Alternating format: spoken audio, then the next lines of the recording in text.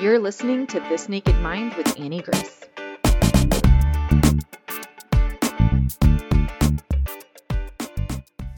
Hi, this is Annie Grace, and welcome to This Naked Mind podcast. And I am here with Dr. Benjamin Hardy. Welcome, Ben. I'm so excited to have you on. Annie, I love you. You're amazing. Happy to be with you. Yeah. So I had the coolest experience of meeting you, Dr. Hardy, in real life in Mexico at an event we were both at. And it was just like mind-blowing for me because I feel like there's just people that you meet that have a process and a way of thinking through information. And I hadn't heard, I'd heard of a few of your books before. So you've written so many books. I've heard of My Husband Has Personalities and Permanent on his shelf. I've heard of Willpower Doesn't Work. I hadn't read it. But since we met, I have gone through and ordered and read all of your books, which has been really fun and just such a cool deep dive into how you think about things, which is just so exciting. So most recently, you wrote this book, 10x is easier than 2x. I see you've worn it out with I've worn it out. The silver's all worn out on the front. The silver is worn out on the front. The whole thing is literally marked up. And this book is for visionary entrepreneurs, world-class entrepreneurs. And it has been game-changing for me. I have made so many shifts about thinking about my organization, my mission, what is next for This Naked Mind, what is the impact I want to make in the world. And it's just been so freeing because at the core of the book, at least for me, one of the things I took out of it is exactly the same as how I coach people with their relationship with alcohol, is that you know best for you, human, you know best for you.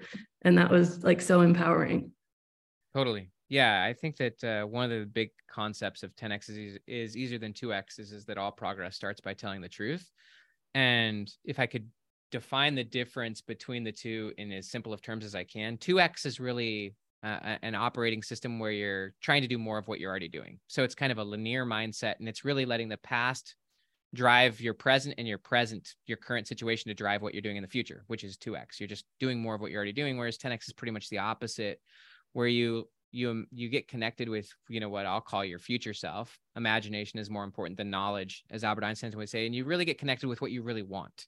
And you got to peel away those layers and be honest with yourself. As you were just saying, you know what's best, and you also know what you most deeply want. And then you start to really get connected with that future self. And you ultimately, rather than 2x, where you're letting the past drive the present and the present to drive the future, you're actually doing the opposite. You're letting the future drive the present, and you're ultimately operating from, abundance and choice. And that takes you on a very different rabbit hole where you're letting the future literally shape your decisions. You're like, okay, this doesn't work anymore, even though it worked in the past. I guess my future is going to be driving the ship. And so, yeah, it's a much more intuitive, but also a lot more honesty approach to life. And for me, I was okay, not only is this so impactful for me personally, as I look at my This Naked Mind, the organization, This Naked Mind Institute, the coach certification, but I couldn't help. I wanted to have you on this podcast, which is primarily for people who are exploring their relationship with alcohol for three reasons. Number one is because your mindset and your outlook on the world, I just find second to none. And there's such an overlap between people who are entrepreneurial and people who find themselves in addiction. It's such an overlap, and we can channel that energy, that need to try new things, that need to make a mark on the world, that, restlessness that we have inside of ourselves at, I think, a higher level in some cases through addiction, which I did for years, or you can channel it through, whether it's entrepreneurship or some other giving back. So that's number one. Number two, and I really want to get into, is some of your other work, like your book, Future Self Now, and Willpower Doesn't Work. And number three is because even in the 10x versus 2x book, I'm what you just described is exactly what you have to do to change your relationship with alcohol in a way that doesn't feel painful to you in your future, right? There's two ways to change your relationship with alcohol. One is doing more of the same, which is trying to take breaks, trying to use willpower, trying to force yourself to not drink, even though you believe drinking is really great. And then actually in This Naked Mind, and you might not have any idea about this, but we actually, especially in our PATH program, say for the first 2 months, you stop trying to stop drinking. Throw away everything stop trying to stop, continue drinking, and let's just educate you and get you a different mindset so that you're bringing a radically different mindset into the behavior change. And that's why it's so effective. And it just was so mirrored. I'm like, I'm taking a 10x approach to this change in people's lives, which was so mind-blowing. And I love it. Yeah, no, you totally are. I love your work and I love your approaches to addiction. And I just to like keep it super simple, I look at 10x as a psychology. So in like, from my view, a 10x psychology comes down to your identity. And obviously addiction is going to have a lot to do with identity and kind of what I would think is being really rooted in your past, and also being avoidant towards your past and not transforming your past, and, you know, ultimately getting connected to your future self. And so just to give the three, I view 10x psychology as your identity, your time, which for me is really all about the quality of your attention. And obviously from an addiction standpoint, your attention probably is on the addiction a lot more than on what you really want to be focusing on. And then obviously becoming a leader and moving forward in your life. But I'll just hit on identity and attention real quick, just for a second. And that's really about, first off, realizing, and there's a lot of research on this with future self, is that I think a big part of identity is realizing that you're not your past self. And even if, call it whatever addiction you had was really useful for a time. One of my good friends, Joe Polish, talks about how addiction is not necessarily a problem, but it's a solution to a problem. But it's either the best solution you've got, or it's just a solution that you're using, but it's ultimately not going to be the best solution for the long-term future. But when I look at my past self may have done things, made choices, had solutions that are no longer relevant to my current self. Even my past self a year ago, or even 5 months ago, I just think a big part of identity is realizing you're not the same person you were in the past. You're not even the same person you were 20 minutes ago when you first started this podcast. You now are a different person. And so recognizing that you're not that same person gives you flexibility to love that past self, have compassion and empathy, but you don't need to overly identify with them. You don't, so I'm one of those people. I'm not one of those people who believes once an alcoholic, always an alcoholic. That may be like really bad taste for this environment, because I know AA is so important and I love AA. But I don't believe I'm my past self. But what I'm really trying to do is get connected to my future self. And there's a lot of research on this. Actually, I want to show you something. This is not even my book, but this book came out yesterday. Oh, wow. It's called Your Future Self by Dr. Hal Hershfield. I actually read the whole thing. And it's all about the research on future self. I actually referenced his work a lot in my book on future self. And so that's a cool book. But one of the things he says, and this will just be kind of where I end here and you go wherever you want, but the research is really, really clear. And I think it's also really important for addiction is that the more connected you get to your future self, the less of a magnifying glass you put on the present. What happens is, and he breaks this down a lot in his research, is that if you're unconnected to your future self, meaning you don't have empathy and connection to your future self, then your future self feels like a stranger. They feel really far away. You have no connection between your present actions and what happens to your future self. Whereas the goal is to get really connected to your future self, understand what matters to them, and then ultimately bring them emotionally close so that the decisions you make here and now are really beneficial, and ultimately end up shifting to the identity of your future self. And from a 10x perspective, you start operating from your future self. But one of the things he talks about is if you're not connected to your future self, then what you end up doing is putting a magnifying glass on the present. And you overly concern yourself with what you want in the present. And you also make decisions based on what your present emotions dictate. So I might be, anxious or stressed out, or honestly, even just working on a project and hit some form of emotional resistance. If I'm not connected to my future self, I'm going to put a magnifying glass on that emotional resistance, and I'm going to overvalue it, and I'm going to undermine the emotions of my future self. And then I'm just going to make decisions purely in the present for short-term dopamine. And so that's why they say there's a massive battle between the present and the future self. And if the future self is really far away, then the present is going to be all that matters. And obviously that's going to lead you to some really short-term bad thinking. Oh, that's so fascinating. And I both hear that as like, almost I could hear that as contradictory to all of this mindfulness, be in this moment, be in the present. But you have presented this to me in a way that how your present moment is actually shaped, where it's actually not contradictory at all. Yeah, I think that I love mindfulness. I think being mindful is powerful. And I think that being aware of the present and being aware of your environment and thinking about how those things are impacting you is key. I mean, one of my favorite books on mindfulness is actually called Mindfulness by Ellen Langer. And Ellen Langer, she was a Harvard psychologist for many, many years, but she wrote she was like the queen of mindfulness research. And her whole view of it all was really that mindfulness largely is about the impact of the context and how that context is impacting you. And so I think it's really powerful to think about, like, who am I around and how is that impacting me and stuff like that. But also from a psychology standpoint, the present isn't all that is. And I think that that's kind of where that conversation falls short, is like, obviously, if you've got a lot of unresolved trauma in your past, you're dragging that past forward with you. There's a great quote that says the past is never finished. It's never even past. And so, like, everything I'm doing right now is going to be hugely based on how I view my past, how I've framed it, if I've resolved it, if I feel good about it, if I feel bad about it, but also my future. Anyone who's listening to this is probably listening because they have goals of overcoming addiction or things like that. And so that's what has led them to even being interested in this conversation. And so, of course, our future matters as well. And there's a lot of research on that, like what you're doing and what you see and what you're paying attention to and what even matters to you in the present, what you'll even pay attention to or see, has a lot to do with what you think for your future. So past, present, and future psychologically all exist at the same time.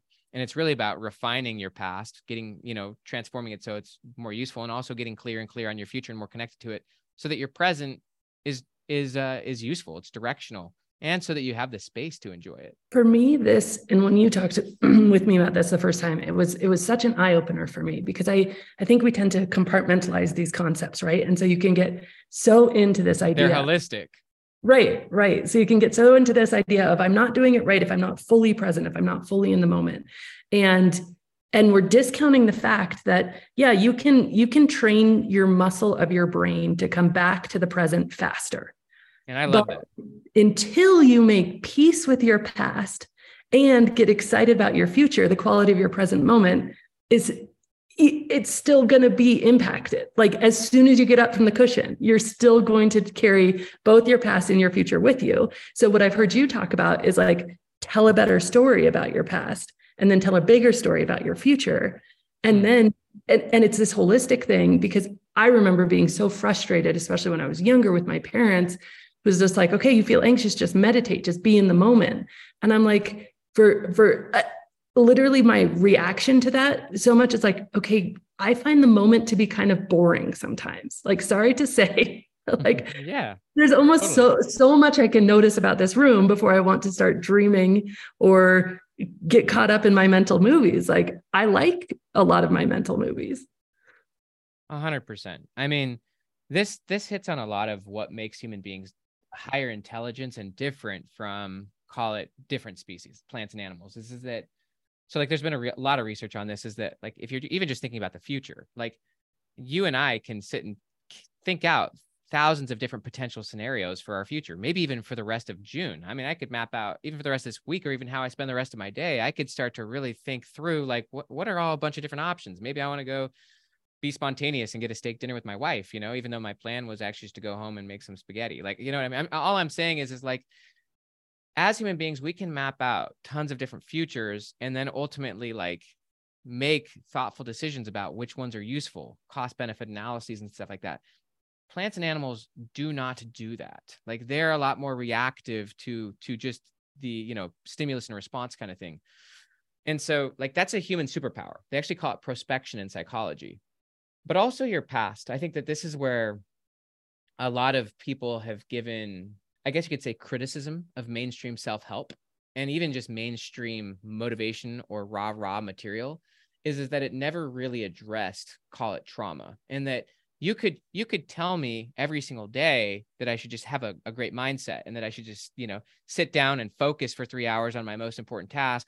But if I have a lot of unresolved issues from my past, a lot of deep-rooted trauma, like, my ability to do that is going to be very difficult, even if I'm listening to the greatest stuff, even if I'm applying the greatest tactics or techniques for getting myself into flow. If I have a lot of unresolved issues that I'm still avoiding, it's going to be very hard for me not to be anxious and to keep avoiding other things and distracting myself, whether that's through distractions, addictions, or other things. And so, yes, you do have to continuously transform, heal, evolve your past, let go of the past, forgive your former self and all involved in various equations, and truly get to the place of what would be called post-traumatic growth, where you feel like the past was great, like where it happened for you, and where you're continuing to glean more and more from it. Where I see it as, you either view the past as an asset or a liability. If it's an asset, you're continuing to gain more and more from it, and your present and future are better because you went through that, versus a liability where you're still blaming your present and future downsides on the past. So yeah, I think the past and future are very powerful, very important for how we live our lives. Yeah. And if we discount them, like you said, we're like bypassing. It's like we're trying to push this, big balloon under the water. It'll eventually come back and hit you hard. Yeah. And it doesn't actually change the thing you're trying to self-medicate away from. And I love that concept of, if we can look at our past as an asset, like how powerful is that? I think that we actually just got finished with our 2-day kickoff to our 6-month coach certification process. And at the very end of the 2 days, we did 5 journaling exercises. And one of them was being grateful for something you didn't want at the time. And it was trying to find 5 different areas where you could find gratitude. You could transform into gratitude for a very painful situation that you had in the past. And what I've noticed in my own journey is that as you build that muscle, it can almost become automatic, to where, I had an experience earlier this week where a friend of mine sent around a photo from a bunch of us that were at a wedding circa 2014, which was the year I stopped drinking, but I stopped drinking in December. This photo was in June. So I look at this photo and I was like, it's funny, I don't really remember drinking at the wedding. She was in AA, so there was no alcohol at the wedding, but I was like, I don't remember the night. And they're like, yeah, that's because you had a full bar at your house, because we all went to your house after that. And because we all, it was just a disaster. I have no memories of this night. And I had so much regret, because to have a moment of your life, this one life you get, and to not have any memories, it just filled me with this just pit in my stomach. But it was probably not even 30 seconds later that I looked around. I was like, oh, but that's why I'm even doing what I'm doing with my life. It was so quick that I was able to make that moment of regret and shame to be something that I'm grateful for. And it just changes the whole quality and context of my lived experience, to be able to shift. And I like that, take so much time, whatever time it takes. It's the best journey to make your past something that you can reflect on and at least know that you've learned from, even if maybe you wish it was different, but just be super grateful for it, as well as understanding that, there's nothing you can do about it. I like Oprah's quote, forgiveness is letting go of the idea that the past could have been any different, right? Just let go of that idea. Stop being resistant to reality in that way. Totally. And I have 2 quick thoughts on this. And one is that, back to the idea that time is holistic, and that I'm certainly not saying that you change the events that occurred, but you are changing the story. And that story is the identity of the past, and also how you identify with it. And one of the things about post-traumatic growth, which I'm hearing in your story, is that you look on the past and essentially you take an experience, because we all have experiences, right? You don't actually have access to any of my experiences, and I don't have access to any of your experiences. You can tell me about your experience, about, for example, that night of falling asleep, or of, not remembering that night, but I don't have access to that. I can only hear your story of it. Right. And so I've thought a lot about what's the difference between a good experience and a bad experience. And it really has to do with the value you place on it. So it's if you increase the value of that experience by saying, how can I make this useful? In other words, how can I make this an asset where I'm grateful for it? I've learned from it, and now it helps my present and future. And so this is the idea of really, you're actually recontextualizing it. And the context really actually is the story. When you say framing, you're talking about the context, and the context shapes the meaning of the content. And so when I'm saying story, I'm really saying you change the context. And I'm going straight back to Ellen Langer. The context is really what you're being mindful of. You're reshaping the context, which changes the content. And so when you focus on the past in that way, then it can change your goals for the future. So this is the idea of time is holistic again. When you go back and reframe the past and get new value out of it, and you're grateful for it, but also you're empathetic towards your past self, that person who overdrank at the bar, and you say that. I also actually like the quote, there are no mistakes in life, only lessons, but lessons are repeated until they're learned. Mm-hmm.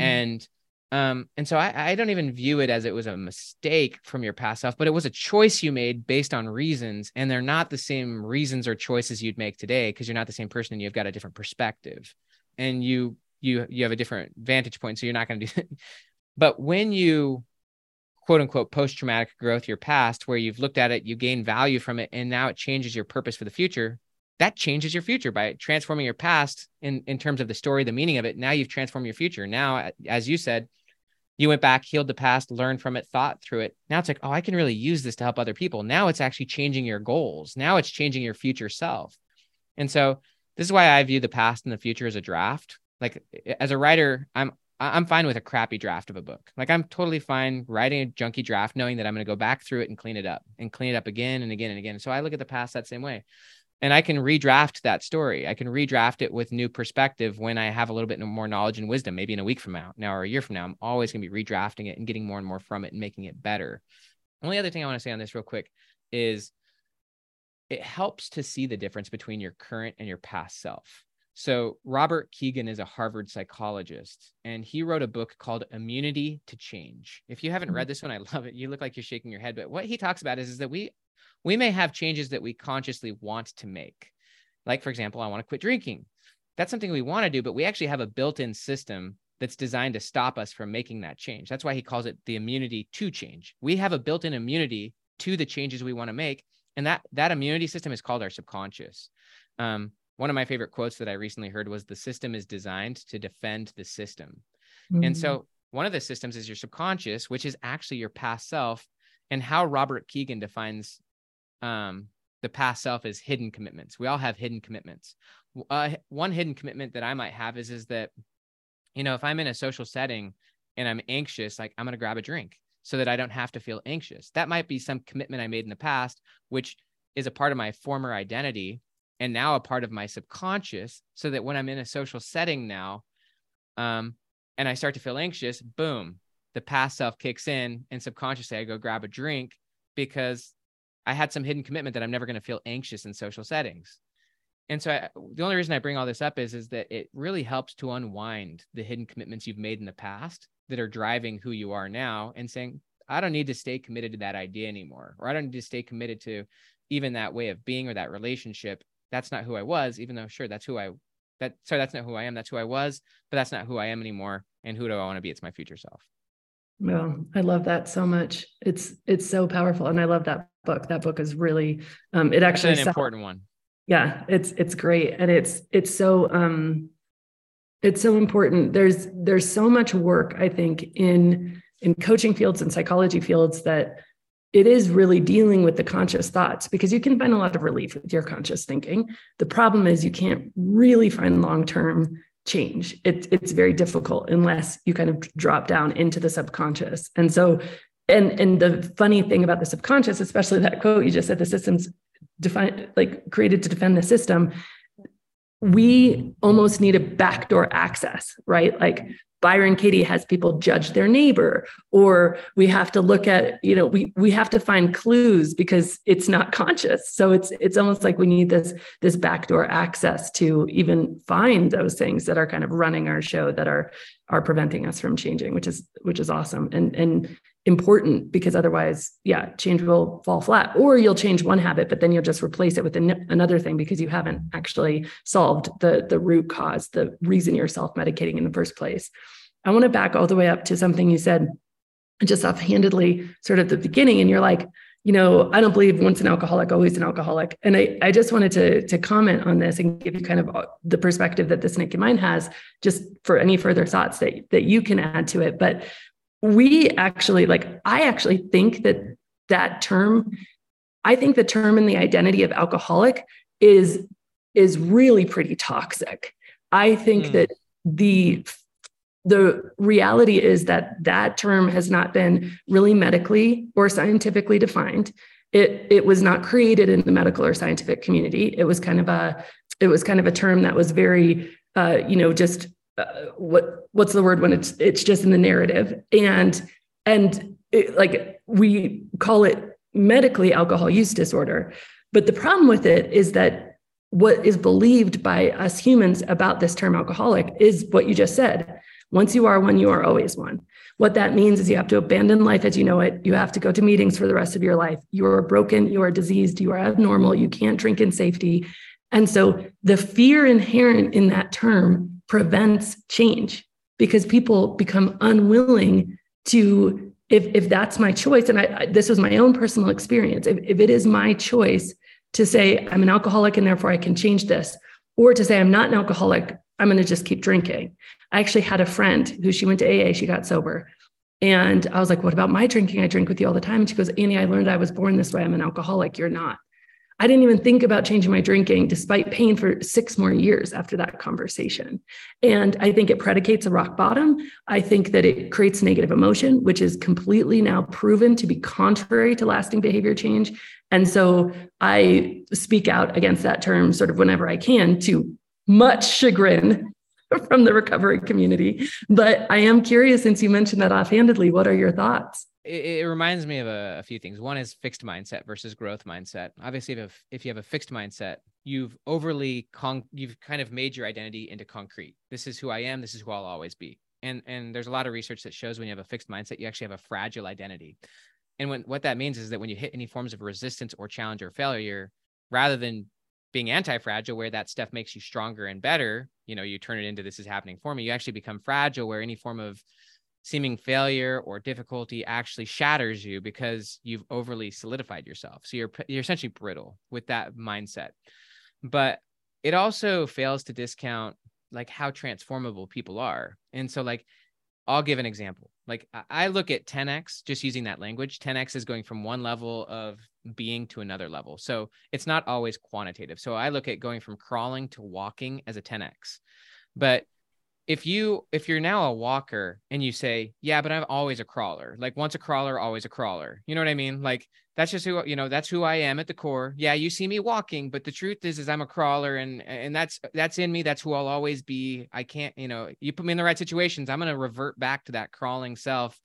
And like, it's going to be bad. It's like, no, actually you did go through a fundamental transformation. You now walk and you're not going to go back to crawling. That's not to say you can't go back to an addiction, but you're going to be a different person going back into that addiction for different reasons. And so, yeah, I look at it that way, where I'm not my past self, and my current self fundamentally is different from who I was even a year, 3 or 4 years ago. I have a different model, a different viewpoint, a different identity. I have a different context. And so I'm not going to go back. I may in the future, due to challenges and lack of coping, go into similar unhealthy behaviors or even different unhealthy behaviors to cope, back to Hal Hershfield's research, overly magnifying the challenges of the present and my emotions of the present, and therefore shifting into something unhealthy. But I don't think you can go. So just to your point, I'm very weary of labels in general. Like I like the quote, labels create limitations. That had a lot to do with personality isn't permanent, by the way. And I'll just kind of share this quick final thought here is there's a massive difference between the concept or the construct of identity and personality. And when people focus on personality, they tend to focus on traits. For example, introversion, extroversion. And this is where all these labels come in: alcoholic, disorganized. And the truth is that personality from a psychological standpoint is kind of like the surface. It's like the crust, whereas the identity is more the core. And identity is the driver of personality. But identity often comes from the story, which is the narrative, which is the labels you may place upon yourself. And so your identity drives your personality. But if your identity is shaped by labels of your past, then you're going to be driving a personality that maybe looks more like your past. From my standpoint, personality is a very non-useful concept to work on. It changes over time. It changes very quickly by situation. If you want to work on your personality, you can, but that's kind of like working on cosmetics. You're so much better focusing on the core, which is your identity, which is really re-clarifying the story, transforming your past, clarifying your future self, upgrading your standards, your floor and your ceiling, like who you want to, what you want to say yes to, what you want to say no to. It takes a lot more thoughtfulness, intention, and it's a lot more deep inner work to focus on your identity. And so that's kind of how I see that.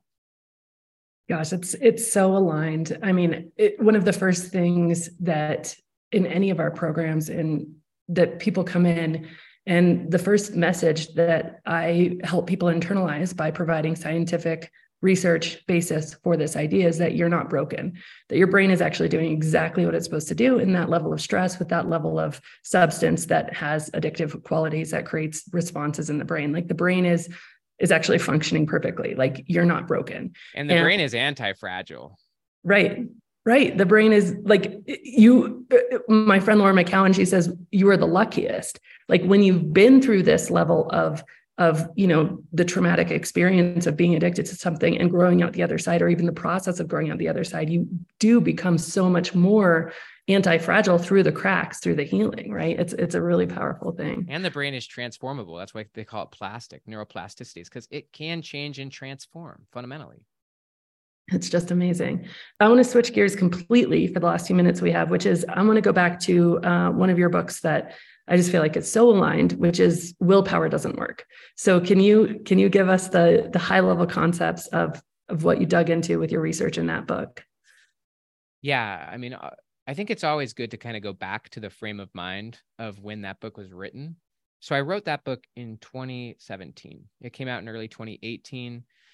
And the frame of mind that I had at that point in time was I was very motivated to get myself into the right environments. Like I wanted to get around the right types of people because I really was just motivated to becoming an entrepreneur. And I was also studying evolutionary psychology a lot, and a lot of evolution. And also even what I was sharing with you with the Ellen Langer research on context. And honestly, even how psychologists view people a lot is that it's the context or the macro that shapes what happens in the micro.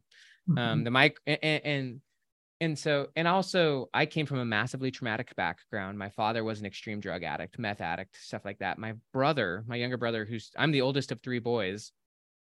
My brother has dealt with addiction enormously for so many years. And so that book was honestly like a letter in a bottle to my brother, truly. Because I view my younger brother as someone who is one of the most talented, skilled, brilliant, beautiful people I know, and who has been a lot of ways stymied by obviously addiction, but on the macro of that, by the people around him. As just one example, the context around him. And so what I was thinking about with that book is that, I mean, it wasn't really a book about addiction, although I do look at life through the lens of addiction. It was really a book about making progress, and that so much of the topics and conversation are focused on behavior. And for me, that's the micro. And so I really wanted to give a macro perspective of, before you even start focusing on like gritting your teeth and willpowering your way to forcing yourself to behave in certain ways, let's like focus on the context, right? Let's focus on the design. Like one could be, for example, recontextualizing your past, which would be healing trauma. I don't even really go into that in the book, but I just talk about the broader context of your life, who you're surrounding yourself with, what you're doing on a daily basis, what's around you. Like focusing on the micro first. Like if you've got,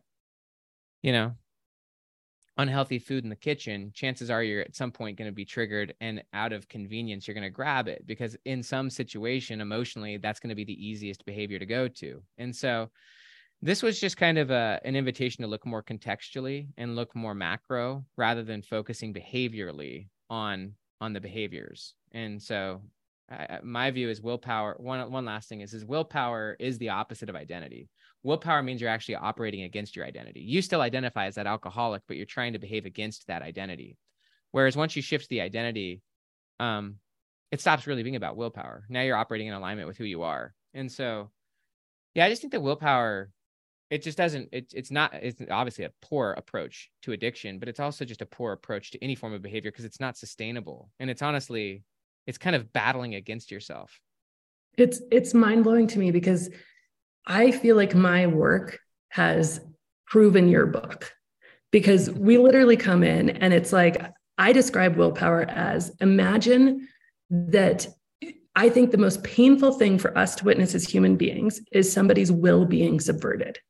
And you can imagine that, like, a child's will being subverted, or somebody being sold, or like when somebody loses their will to another person, we see that. And that is evil to us. It is evil. It is toxic. It is so painful for us to witness that happening, or for that to happen to us. Right. And so if the idea of willpower is, I'm going to take my own will and I'm going to subvert it. I'm going to exert power over myself in this way that is so painful. And so like when we think about it that way, it's like it like almost becomes a bad word in my work. And yes, I understand that sometimes we have to act before we feel it. Yes, I understand that there's some instances of that. But the reality for me is that when we think about behavior change, behavior is the wrong place to start. It always has been. And behavior is the surface. Behavior has nothing, like it's mind-boggling to me that the entire rehabilitation industry marks it a success if you're not drinking, but you're still miserable. You can be not drinking and suicidal, you're a success. You can be not doing drugs and completely miserable in your life, and it's a success. And how I describe this is basically a 4-step process that is just mirrored after this idea of, unconscious incompetence. You move to conscious incompetence. Then you move to conscious competence. And that conscious competence where you're doing the thing, your behavior is changing, but you have to use willpower. You have to consciously mark that behavior change every single time. I was like, we would never stop there in any other growth narrative. You would never stop there walking, because then you would never learn how to run. You would never stop there. You would never stop there. But in our industry, you stop. That's where it stops. That's where it stops. It's a really good point, Annie. I'm telling you, that is such an innovative insight into that whole world of addiction, that it all stops and celebrates getting to conscious competence, where it's rather than getting to the point of unconscious competence, where you've literally evolved the subconscious and now you're operating from a new identity and a new system, right? The system's designed to defend the system. But I think that's beautiful. I'm so glad that you brought that up. Go ahead, please continue. Yeah. Asleep, which is unconscious incompetence. And then you become aware. And that's a radically painful transition, right? To go from not knowing that alcohol is a problem to knowing that alcohol is a problem, but having no way to handle it. Totally painful. But then you're aware and you can't solve a problem. We started everything with telling the truth, core premise of 10X, right? Solve a problem you can't have. Then you move to awake, which is you're conscious and you're changing, but you can't stop there. And then I put unconscious competence at alive. And that's living, because when you're alive, then everything else can build on top of that. Then alcohol becomes small and irrelevant. Then there's no need to go to meetings for the rest of your life. Then it's not your identity. That's where freedom is. And that entire process, that move from awake to alive, and it only happens with identity shift and emotional shifts. That's the only place it will happen. It will never happen with willpower. And so it was just like, for me, like my work just proves your work in such a big way. And I was just like, oh, I'm so excited to talk to you about it.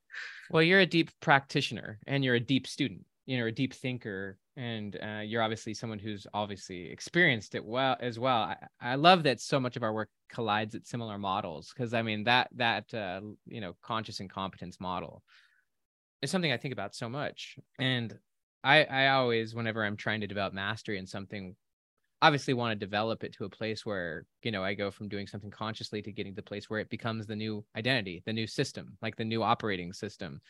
But you want to develop, I guess, what would be called psychological flexibility, where even though I'm now living at a new level, I'm also designing a system that at some point I will outgrow, and that even that system is going to be designed to defend itself. But I just love how you frame things. And I love the idea of being alive, because being alive means you are actually operating without needing to edit everything you're doing, without needing to check, and without needing to be overly conscious about every decision you make. You are literally in flow and you're just being.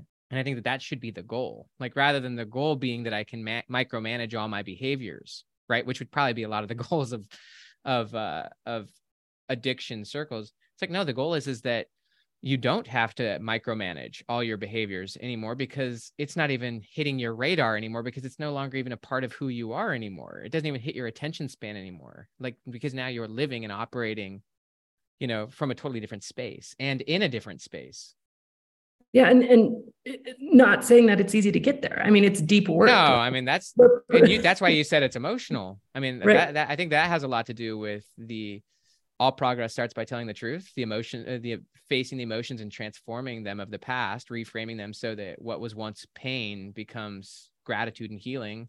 and also the willingness to approach the future. But yeah, I mean, so much of it is, in my view, is emotional development. And I think that's a really a big part of addiction in general is that because you are not deeply emotionally developed, when you feel some sort of negative emotion, some form of anxiety or stress, rather than learning how to face it, absorb it, deal with it, transform it in a proactive way, you react or you avoid and you shift to some numbing agent, right? That allows you in the present to not deal with it. And which is honestly just a lack of emotional development. And so, yeah, continuously evolving yourself emotionally and growing in that way. I look at emotional development and spiritual development as two sides of the same coin. Yeah. They're very similar, and learning emotionally to reach a place of peace and calmness, even in storms, is par for the course. Yeah, I love that. And the process to move through that, in our PATH program, which is our year-long kind of signature program, they get a stone from me that actually has the word alive on it and a letter describing the process and kind of where they're going. And the process to move through that, like I said, we start the whole thing with 2 months of not thinking about your behavior. Behavior becomes, and I'm like, at the end of this, and it's funny because we have done efficacy studies and they've been really mind-blowing in terms of how 54% of people stop drinking, 36% of people drink less. So it's a collective like 90% behavior change. But the reality is the efficacy study, it is hard because I was like, what's important to me isn't your behavior. I don't actually care if you're still drinking. Like I think that's really important. I think that's very wise because the behavior will trend. It'll take care of itself as you're trending the bigger ship, which is the steering wheel, right? Which is your identity, those emotional deep work. That's the steering wheel. The identity is just the direction the boat's currently going, but the steering wheel is the deeper stuff that you're talking about. And you're like, I'm working on the steering wheel. The behavior will take care of itself as we're turning the boat. Yeah, absolutely. And then I think that brings us back to sort of where we started this conversation, which is at the end of the day, you can trust yourself first. Because if you are holding the steering wheel, the higher you, the conscious you, the you that actually has taken the time to write a different narrative of their past, has taken the time to understand, and the you that you really actually know yourself to be, if you get quiet, that you that's always present. If that you is the one driving the boat, then nothing else matters. And as human beings, we have been brainwashed to believe we can't trust ourselves first. And I think some of the entire narrative of the traditional recovery industry is that you can't trust yourself. Don't trust yourself. And then when you do realize you can trust yourself first, and even if that takes what we call data points, which they call relapse, right? It's just data, like we're just learning. It's just a journey. And even if you trust yourself first, when you reach that place of aliveness, of freedom, then you're absolutely right. You're not worried about, is there going to be alcohol here? You're not even thinking about it. You're not worried about what am I going to do in this situation? What am I going to do in that situation? And you just go on to being who you're supposed to be in the world. And so it's really, really, it's just incredible how aligned. It's like you're talking about entrepreneurship, but I'm like, I have to have him on because it's just like we're talking the same language. So powerful. Yeah, I mean, I feel like 10X is easier than 2X is really a psychology book at the end of the day. Yes, I go into entrepreneurial strategy and honestly even decision-making strategy and leadership, but that's why I view it as honestly a 10X psychology, which is, and I even view leadership as starting with the self. And even you could say starting with your relationship with yourself and with God, but leadership is fundamentally about trust. If you ever dig into leadership, it's all about trust and trusting yourself, beginning to trust other people, and ultimately becoming someone that other people trust and helping other people trust themselves more. And trust and love are very similar concepts. When you start really loving yourself, you'll start to trust yourself more. And there's this is more like spiritual / gospel, but like there's that whole phrase of Christ where he says, we love him because he first loved us. And so it's like, once you start to feel someone else's love or even your own love or someone else's love, like if me as an example, as a parent, if I really, really love my kids and they really feel that love is going to lead them to trusting me. Like if I really feel God's love, then I'm going to start to love God and I'm going to start to trust God. Right. And then the behavior is going to change anyways, because then I trust God rather than operating out of mistrust. Or if I trust myself and I love myself, then that's going to lead me to different actions and behaviors than if I don't trust myself. If I don't love myself, don't trust myself, then it's like I'm always like questioning myself, and like this is like a really Jekyll and Hyde relationship. Yeah. Two things to say on that. One is that in order to get to that place of trust in yourself, you really do. Jekyll and Hyde is a perfect descriptor. You need to be able to find out which voice to listen to. And it's usually neither of the voices, right? It's somewhere in between, because I had this pretty radical experience recently of kind of, going back and finding places where I remember just beating myself up about my drinking. I remember being so angry with myself, and I was listening to the voices in my head. And the voice that was telling me not to drink was probably the most punishing, toxic voice that I've ever heard. What's wrong with you? You're broken. This is disgusting. I can't believe you. Big lack of love. Lack of love, punishing, toxic, hating myself voice. But it was telling me the right behavior. Right. And the voice that was like, it's okay. You're doing the best you can. Don't worry. Like, we'll try this again tomorrow. You'll fix this. The voice that was enabling me to drink was actually the loving voice. So both of those, but it's like, okay, how can you trust yourself until you actually calm those voices? And this third voice emerges, this more true voice for you.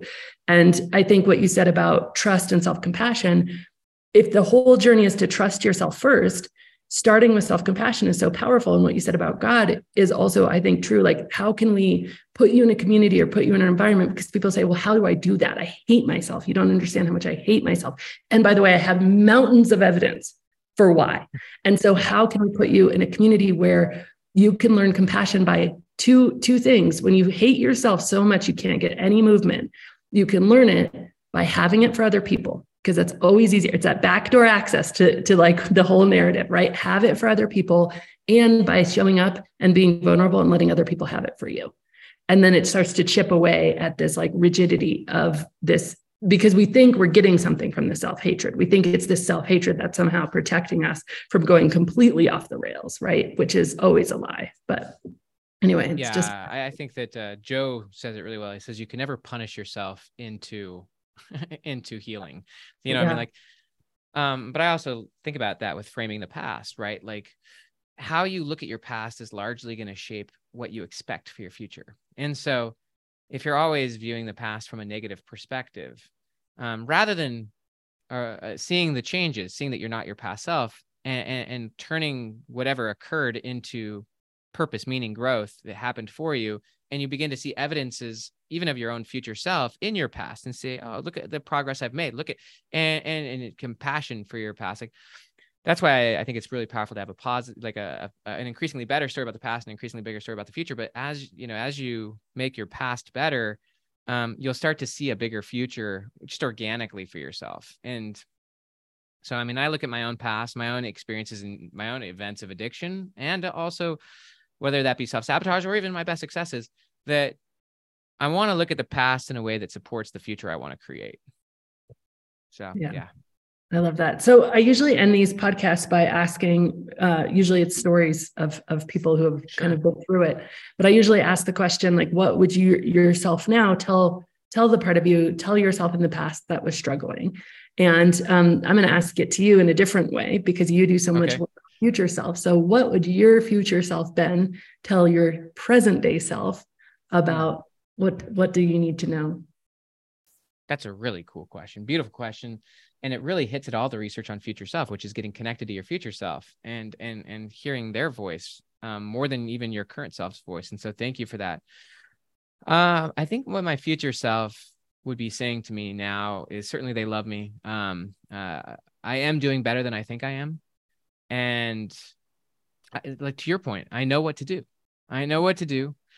Yeah, I think my future self is massive cheering me on. Biggest cheerleader ever.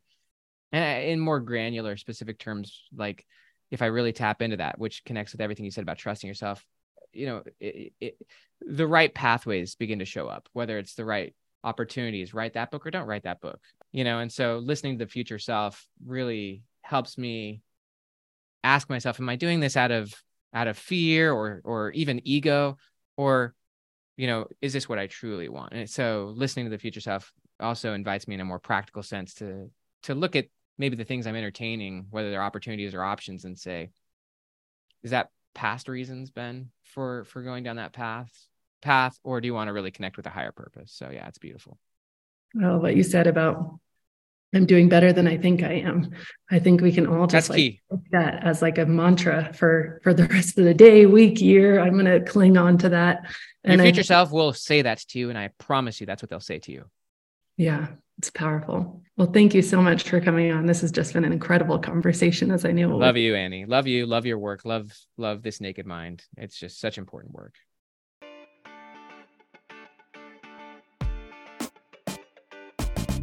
Thank you so much for listening to this episode. If you're ready to see how This Naked Mind can help you on your personal health and wellness journey and want to learn more, go to thisnakedmindpodcast.com to learn what your next best step is. Again, that's thisnakedmindpodcast.com. We have all of our free resources, programs, social links, and more available for you there. Plus, if you have your own naked life story to share, you can submit it there as well. Until next week, stay curious.